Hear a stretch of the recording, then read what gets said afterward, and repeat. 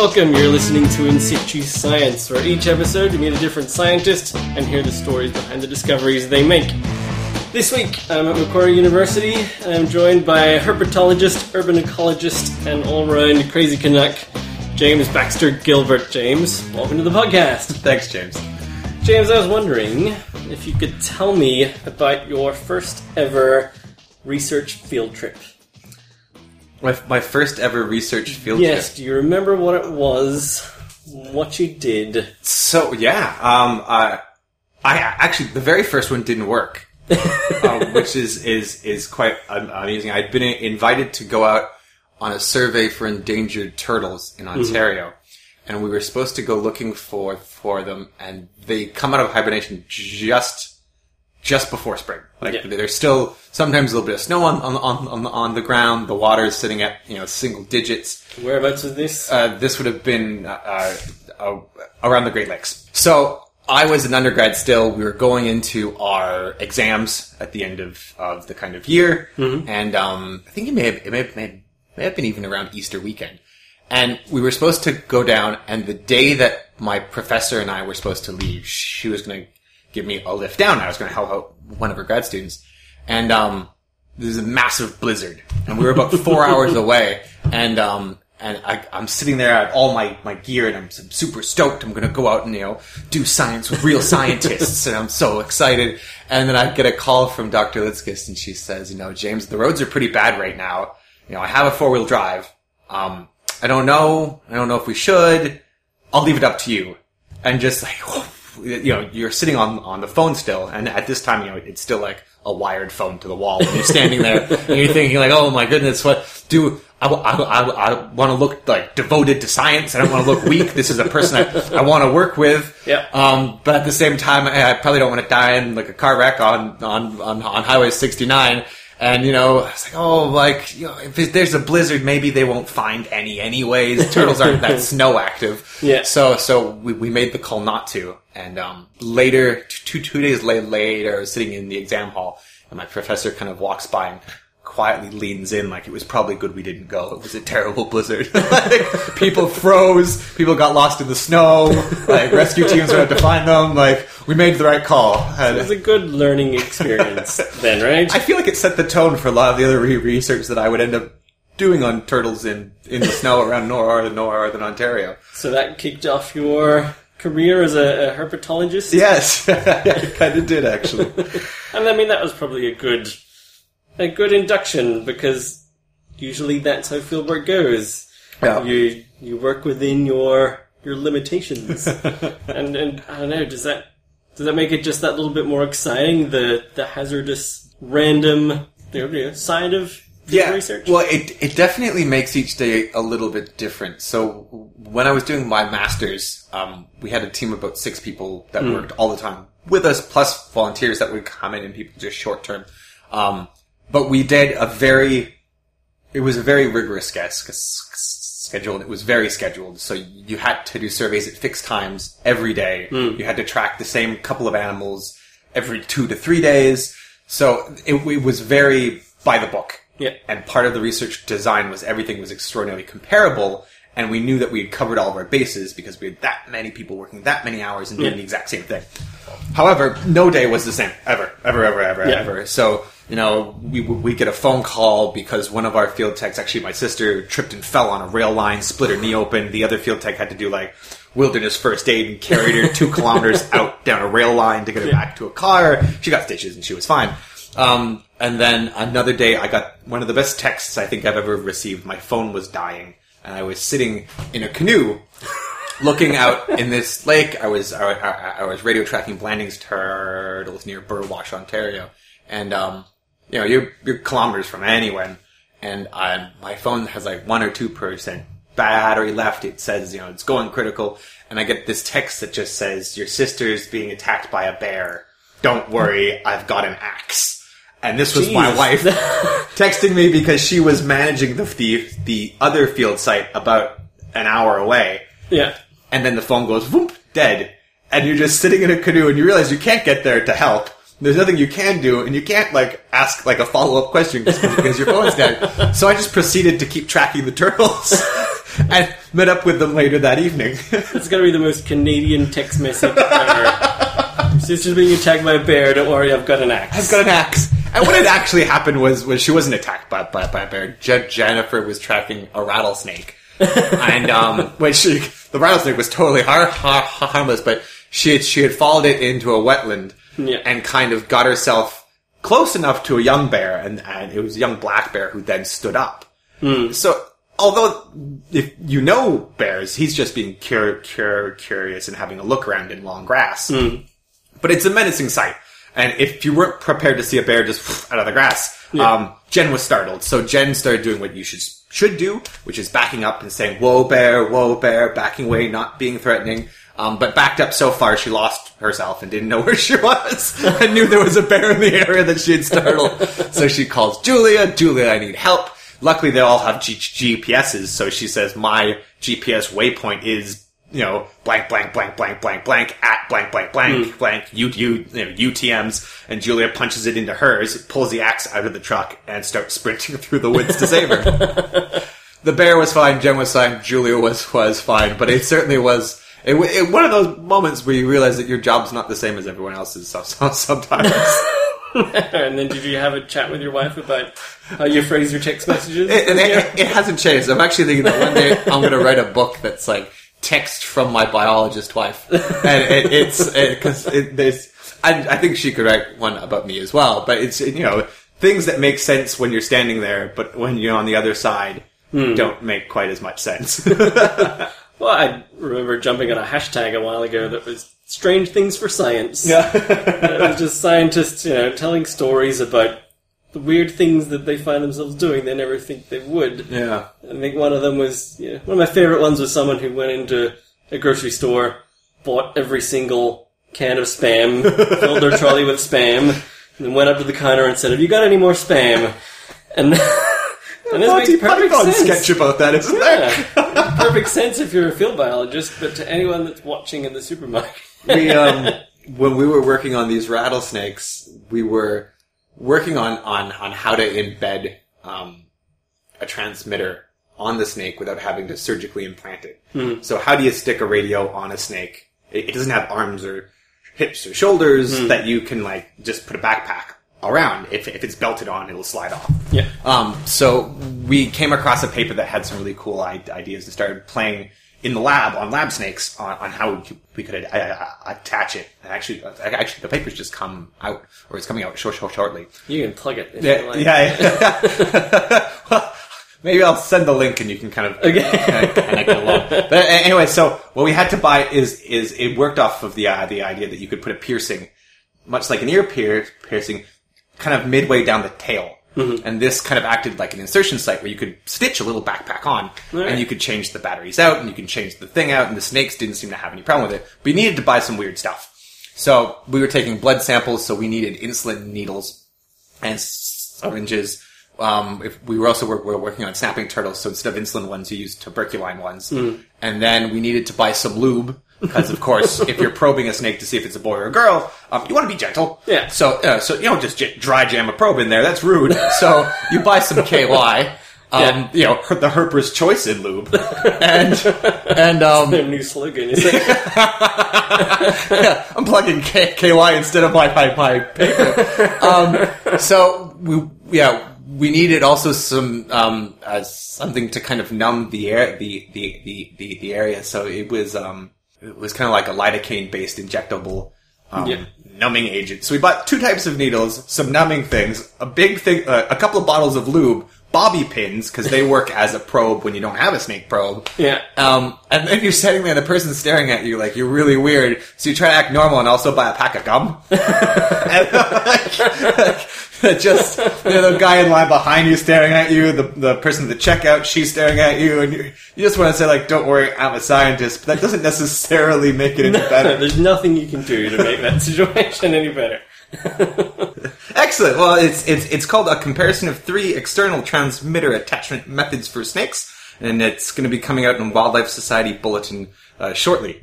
Alright, so being a herpetologist, it's all about snakes and lizards and turtles and frogs and things. Yep.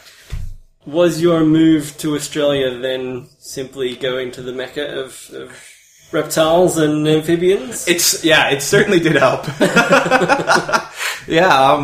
So one of the main reasons we came to Australia, or the main reason we came, was my partner in crime and publications and generally life, Julia O'Reilly. She got a scholarship to come here to Macquarie University and to do her research on the social lives of skinks. Yep. And so I was more than happy to follow, since this is, of course, the mecca of reptiles. I think as far as being kind of a young person leaving your home and country and friends and family, the idea of going from Canada to Australia was a pretty easy one. The cultures are pretty much the same. Language is the same. The language is the same. Yeah, it's pretty normal, except it's a lot warmer, and there's a lot more of those scaly reptile things that I like a lot. The transition was pretty smooth. Yeah, because there's like one type of turtle or something in Canada, right? Yeah. So in the province where I worked, there's one species of lizard. That's it. There's 8 species of turtles and I think 15 species of snake. Yeah. So it's not like there's nothing, but compared to Australia, where there's, billions of species of just Tenotus, or it seems that there's at least a billion species of Tenotus, you don't realize that when you go out into your backyard and you see the little skinky things running about, that there could be, 3 or 4 different types. Yeah. That just look like little brown jobs. Little brown. That's exactly it. I think the Australians kind of little brown skinks, outside of Glenn Shea, no one really knows what they are. He is the defining master of what's this little brown thing running around. Like, some of us get close, but no one quite grasps it like he does. So were you always a naturalist as a kid, running around digging holes? Yeah. I was definitely a big fan of animals and nature and whatnot. I think I was particularly interested in reptiles. I got my first iguana when I was 10. and I'm going to use this as a public service announcement time. Do not buy a 10-year-old a green iguana. What happened? It's a terrible idea. Well, they're really cool creatures, and they're amazing and beautiful and lovely, but they live quite a long time. You're looking at like 20 years. Plus, if he's in good health or she's in good health. But they get big, I think Iggy was about, 5.5 feet. So he was sizable. And the males get quite temperamental and aggressive during breeding season. So it's also when I bought my first lab coat, because I made the foolish mistake of wearing a red sweater and going into his enclosure. And it was his first breeding season, and his arms had gone kind of orangey red. And he was primed and pumped and hated that color because it meant it was a challenge to him. And he leapt off a branch and hit me in the chest, knocked me over, and just started biting the shirt. And I took the whole sweater off and threw it in the enclosure and went and got my mom. I'm like, Mom, the iguana's gone crazy. And she was like, well, let's get you a lab coat so you don't enrage him again. But there was a lot of scratches and a lot of bites and a lot of whips. And I think it did help me build a background in kind of understanding reptile behavior and temperament and husbandry and care. But there's better pets to start off with. Yeah. A good corn snake or like a gecko or something, or a bearded dragon makes a great pet as a starter child's pet. But go for the gusto. And well, my first reptile pet was eastern water dragon, and they're big bitey things. They are, and not much has changed because you're now working on big bitey water dragons. Yeah, so I as I said, I think it did set me up for this career. Because now I work on eastern water dragons here at Macquarie, and they're big. So for people listening, they're big, sort of long as your arm, grey, stripy, fast, bitey things. I call them rage lizards. But like actually, the analogies between water dragons and green iguanas are actually pretty high. Yeah. Like even in like the behaviors and the actions and even the diet and the habitat kind of selections, like where they are as far as niche goes, even the kind of the basic body shape. But one's in like South and Central America and one's here in Australia, but they seem to have converged on this arboreal, sometimes on the ground, sometimes often associated with large bodies of water, body shape. Yeah. But yeah, they can be quite a handful. So a large male can get up to 1 kilo in weight. And a kilo doesn't sound like it weighs that much, but when it's thrashing and whipping and biting, a kilo is quite a little tornado. And so the males get to that size. Females, half that. We've been measuring bite force, not just by accident when our hands get caught in them, but with a proper bite force meter. And some of the males are putting out 500 newtons of force, which is around the same as an adult human. Oh, so like you know, enough to take a finger off. It could be. I don't think they have good enough dentition to like just completely shear off a finger. Okay. But it's the same bite force that a large dog or a wolf has. Wow. So had they had larger, more carnivorous teeth, by all means, they probably could have with that crushing force. Yeah. But luckily their teeth are, although quite present, and a little kind of serrated edge. I think it's more for crushing, and it probably, because the males have it and the females don't, the bite force is a lot smaller, like, 20 to 50 newtons. I think a big part of it is just male and male combat. So when two males are squaring off, much like my iguana and my sweater did, what they do is kind of line their head to the other one's hips, so they could go head to hip, and then they kind of circle around and look big and scary, and then they'll bite each other over the back hips. And this is kind of like bite them until they submit. And you can see, walking around kind of gardens around Sydney or around Brisbane and any of the major urban parks that usually have a water dragon or 200. You can see the old grizzled battlers with these big V scars along their back. And this is from other males that nailed them. And they probably have handed out quite a few scars themselves. Because you do see these guys a lot just around urban lakes and parks and gardens and things. Yeah, they're quite, for a reptile of that size, and this is what's kind of led me to work with these fantastic reptiles, is the fact that where a lot of other large species of reptile tend to do quite poorly, in general, reptiles are probably the one of, if not the most imperiled and declining vertebrate group. We often hear about amphibians, and they're certainly not doing great, but I think it's the reptile. A lot of it's pushed by turtles, but reptiles don't tend to do well when people move in. And these guys seem to hack it. And what allows them to do that is kind of the puzzling thing, and that's led us down questioning why. Why can you have a meter-long lizard living, in the middle of Brisbane or in this Sydney CBD in the Chinese gardens, or wandering around the grounds of Taronga Zoo? So there are lots of animals like this. There are spiders that do better in cities than outside of cities. These lizards do really well in environments. Are there rules of thumb as to what makes a good urban animal? I think yeah. I think there probably is. Urban ecology is still kind of blossoming. It's been around for a couple of decades, but when we think about how long medicine's been around and we're still uncovering stuff, it's young. It's a neophyte discipline. And, but at least with vertebrates, a lot of it was spearheaded by birds. So people walk outside and they see these beautiful birds and they wonder how are these birds doing it? And there was some really cool kind of groundbreaking, classifying of different types of birds and that can kind of be applied to all sorts of species, and whether they're urban exploiters and their populations increase because the people are around and build things. And these are things like pigeons. It's this ibis here in Sydney. Or ibis here in Sydney. Bin turkeys. Yeah. Or raccoons back in my homeland. They're trash pandas.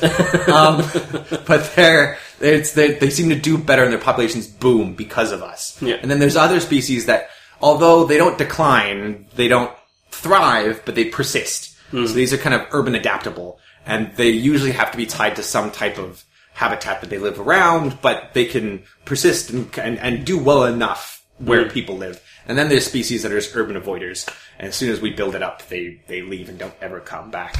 So, it's looking at kind of how groups fit in. I think it'll take a few more years, but down the road, I think it would be amazing if we could do this kind of massive, holistic, looking at taking the spiders, taking the birds, taking the mammals, taking the reptiles, and putting them all in this massive meta-analysis paper and saying looking at all the traits that give them an edge and an advantage and seeing if there is these rules of thumb.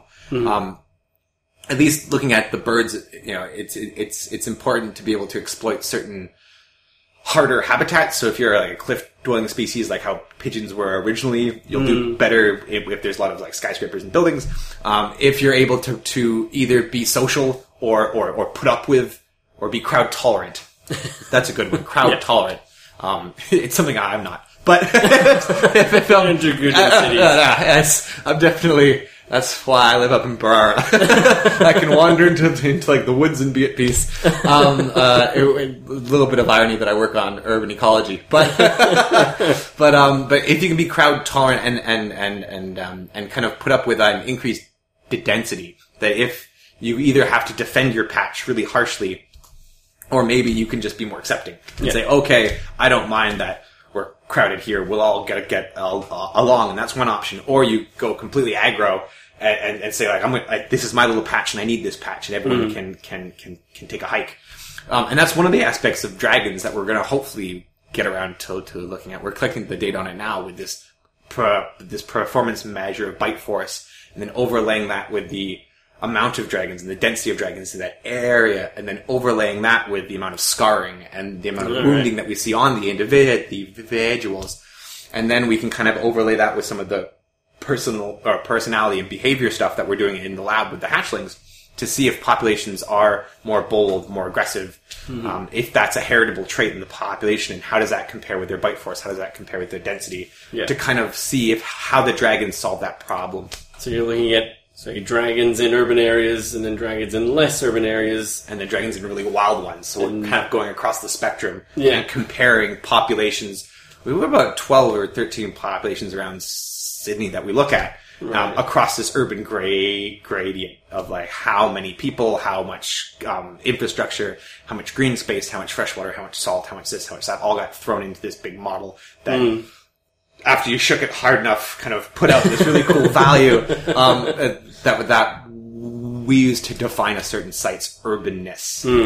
And so if lizards in urban areas turn out to be more aggro or something than ones in less urban areas, then you're showing that either they've adapted to the environment or they're just responding to the environment. Yeah, so it's often hard to tease apart that, and that's one of the things that's come out in a lot of the urban ecology literature is this kind of localized rapid adaptation, and it's heritable. It's kind of a precursor to kind of evolving to an ecological problem, or is it just something that's within them? That while water dragons, for example, are kind of unchanged for the last 20 million years. They've dealt with a lot of different types of habitats. So maybe just within their genes is the ability to be flexible and to have more of a plastic response. Yeah. So when looking at any species and any kind of aspect of them, with regards to comparing urban to kind of wild types, it's tricky to tease it apart. Yeah. So luckily, in at least one aspect of what we're looking at is the morphology. Is how the dragons have, how they grow and how their body shape is in respect to where they're from. So, there's some fantastic work being done, up in Brisbane, by, Dr. Celine Frea's lab and her amazing crew, and they're coming out with some pretty cool work that's demonstrating that dragons from urban and wild populations are differently shaped. Okay. So within urban, they're shaped differently, and between urban and wild, they're shaped differently. Yeah. And in working with them and collaborating with them, we put together some really cool experiments here, where we're looking at kind of, if we take hatchlings, the day they hatched out, the day they're born, we'll bring eggs into the lab. And these will be clutches of eggs from both urban and wild parents. Yeah. And we can kind of split these clutches and raise them in different habitats. So we've simulated urban habitats here with a lot of like paving slabs and concrete and lawn cigarette butts, furniture. Tin cans and... We tried for more just the actual landscape instead of the pollution aspect. That confounds it quite a bit. But I wanted to put lawn gnomes and plastic flamingos and stuff in there. So, and then we have wild habitats where we have twigs and branches and shrubs and standard vegetation and native vegetation that they would encounter. Yeah. So we can split the clutches and raise siblings, half in wild habitats and half in natural habitats, and have them from wild and urban parents in both. Yeah. So at this point, we can test the hypotheses against each other. Is it due to their origin populations, their grandparents and great-grandparents and great-great-grandparents that have been experiencing natural selection and selection on them to be better at dealing in certain habitats? So is this a heritable trait? Is this localized rapid adaptation? Or is it plastic? So if they were all shaped the same, depending on what habitat they grew up in, it would be a plastic response. Yeah. And if they were shaped the same based off of their origin populations, then we know it's a heritable, or we can theorize it's a heritable kind of more fixed adaptation response. It's a classic nature versus nurture almost. Well, and then the big question is, it's probably a bit of both, eh? So we are doing the experimental nature versus nurture, and then we're also looking at wild adults that have grown up there as well. So we can kind of make some inferences from what we see in the wild to what we've done experimentally in the lab. So hopefully in the next year or two, we'll be able to have a really cool picture of not only, that they are distinctly shaped, but that they're distinctly shaped based off of either a plastic response or a localized adaptation response. And then we're going to hopefully run it up with some performance tests that I haven't quite designed yet, but seeing if these traits or these different body shapes for the different habitats, if it's actually beneficial. So being urban shaped, does that make you better at doing stuff in an urban environment, like clinging to rocks or holding on or climbing or getting under stuff, or in the wild, is having that specific wild shape better for holding the twigs or climbing or swimming or jumping or all these kind of things. Yeah.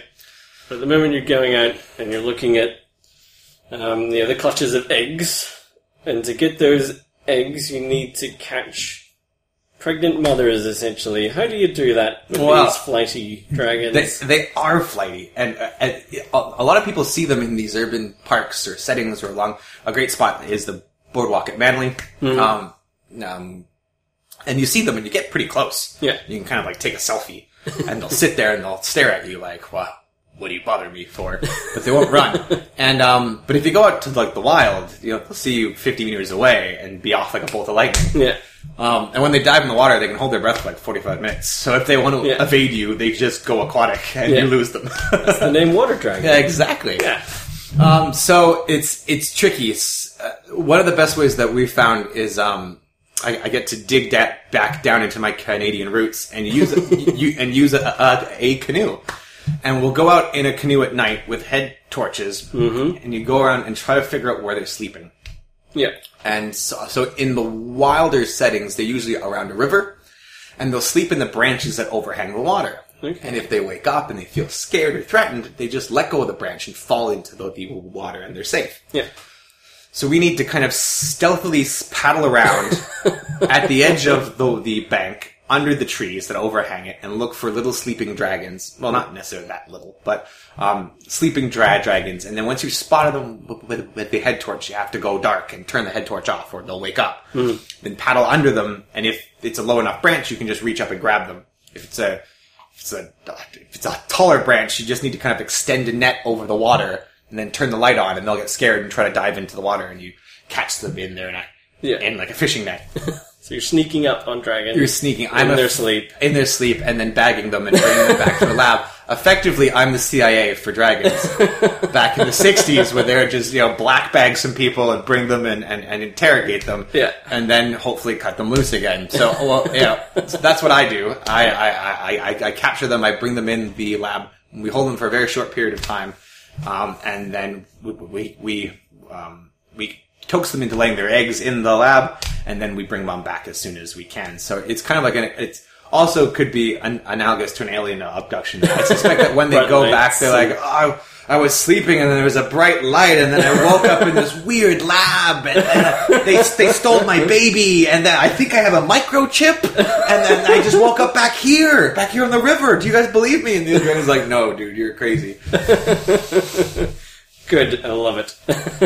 I don't mutilate cows though, so that's great. That's one thing James and aliens don't do the same. But you've always worked on sort of interaction with humans and wildlife, really. Yeah.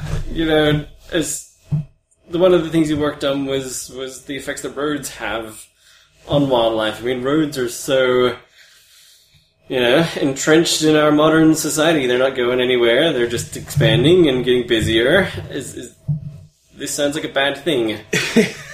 For a lot of species, it absolutely is.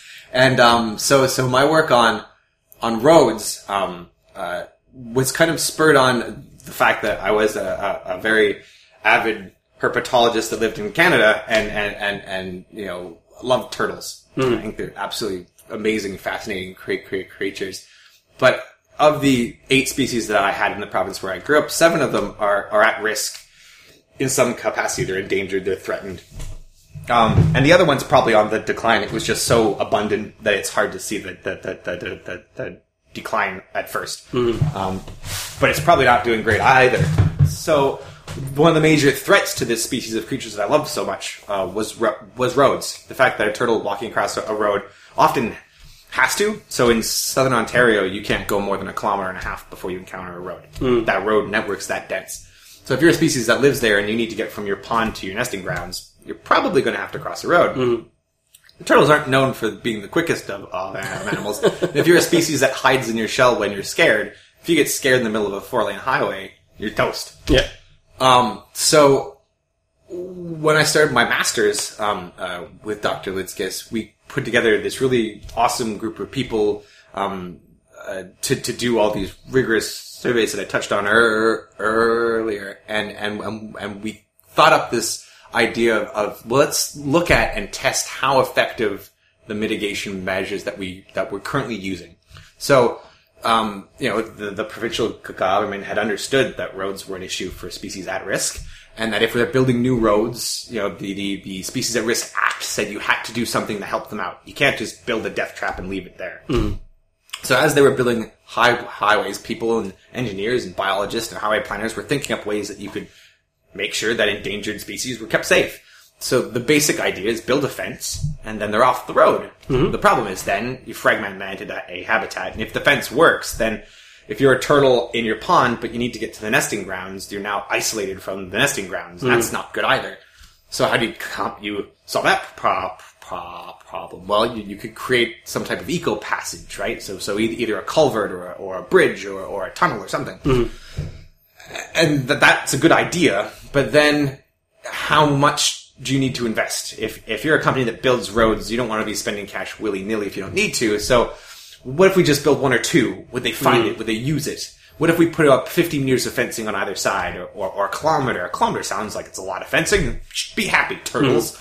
So what we did is we came in on a project and started looking at, we weren't part of the designing process. What we were doing is testing the effectiveness of kind of the government standard. Yeah. So it had been kind of dubbed that this was good enough, and it was good enough bang for your buck, but it would be effective enough to help the species. So it was built in kind of this, we did 12 Ks, but it was a 3K specific zone that they fenced and put culverts in. Big, beautiful, massive culverts, which was awesome.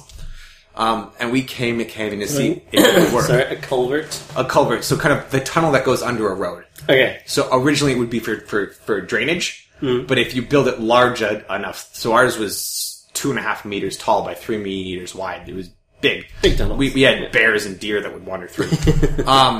That it should be large enough so it's not scary, and bright enough that it's not scary, and let enough sunlight in so that it wouldn't be too cold, to kind of coax reptiles to say maybe use the safe passages instead of crossing this 4-lane death lane highway. So we did some studies looking at how many reptiles were dying on the roads before these mitigation measures were built, and then kind of while they were being built, and then after.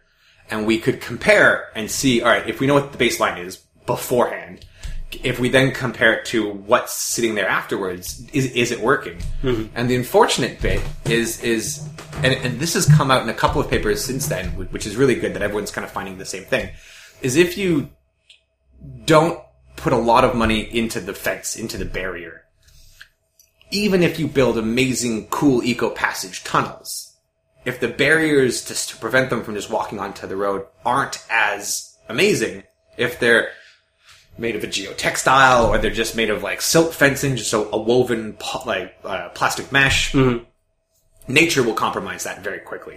So plastics degrade in sunlight and UV. If there's a big spring thaw and the ground kind of heaves up a lot as the frost kind of comes out. So you'll get washouts and tears and rips. And basically what we found was that if the fencing between the culverts wasn't 100%, reptiles would find the gaps. And then if they found the gaps, they'd get onto the road. And if they got onto the road but encountered a fence on the other side, they'd kind of ping-pong back and forth trying to find a way off the road, which actually increased their chance of being killed. Yeah, they're just going to get stuck between fences, keeping them on the road. And they stay on the road longer, and the longer you're on the road, the higher chance that you'll get hit by a truck. So, what we found was that this kind of partial mitigation, or mitigation that was subpar, instead of being better than nothing, it was actually worse than nothing. And that the mortality rates actually increased by 20 and 25% for snakes and turtles, respectively. So it was more dangerous to build shoddy fencing than it was to have nothing at all and just let them die at a regular rate. But that still wasn't sustainable across the board. So it was a kind of really cool project where we were able to make some pretty obvious statements. There was no question. If you found 20% more dead stuff, that's a problem. Yeah. So, since then, they've been increasing, the materials that they use and trying to use different types of materials.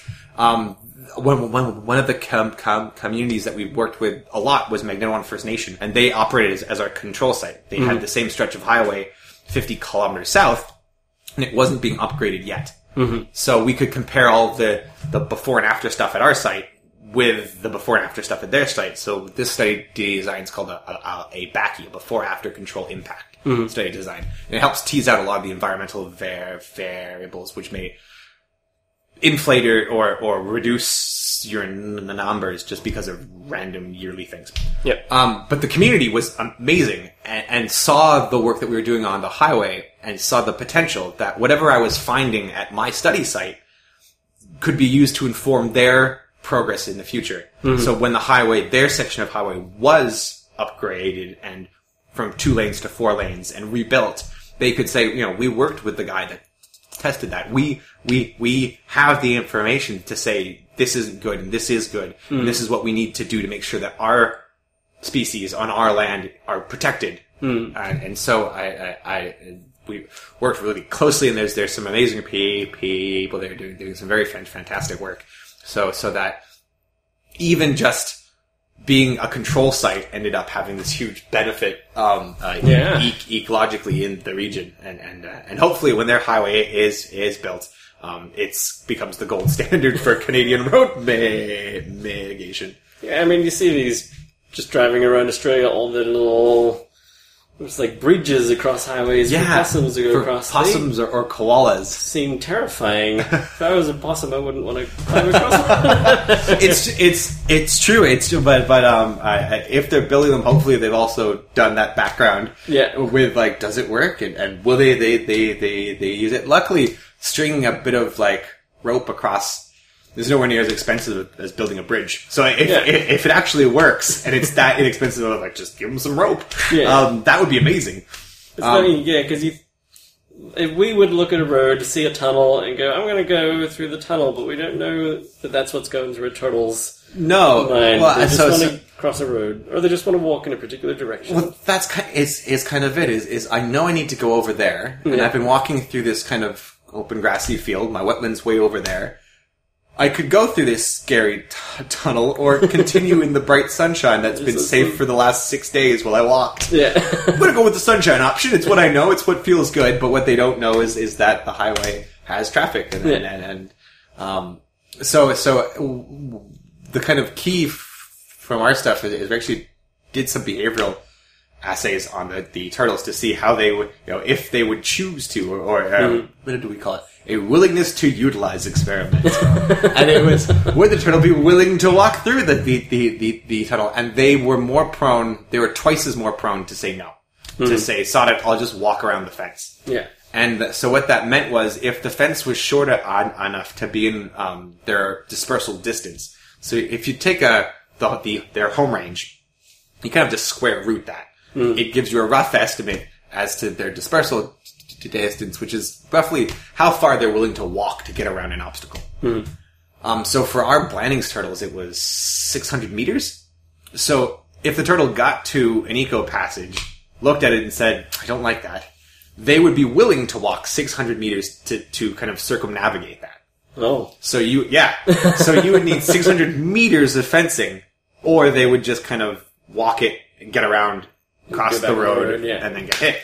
So that's a pretty far distance. Yeah. So this little turtle. especially if there's a hole or a rip. So even if you built 600 meters of fencing, but it got compromised by a flood or a washout, or just a rip or a tear, and if it walked 300 meters and found a tear, bonus, and it would get through the tear and walk out.